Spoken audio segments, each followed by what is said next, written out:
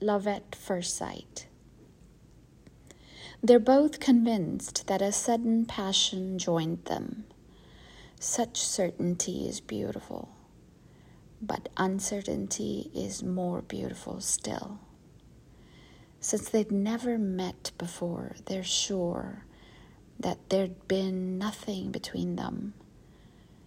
But what's the word from the streets, staircases, hallways?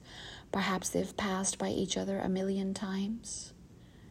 I want to ask them if they don't remember a moment face to face in some revolving door.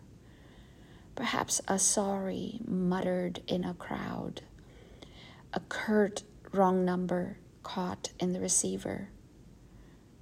But I know the answer. No, they don't remember. They'd be amazed to hear that chance has been toying with them now for years. Not quite ready yet to become their destiny, it pushed them close, drove them apart. It barred their path, stifling a laugh, and then leaped aside. There were signs and signals, even if they couldn't read them yet. Perhaps 3 years ago, or just last Tuesday, a certain leaf fluttered from one shoulder to another. Something was dropped and then picked up. Who knows, maybe the ball that vanished into childhood's thicket? There were doorknobs and doorbells where one touch had covered another beforehand. Suitcases checked and standing side by side.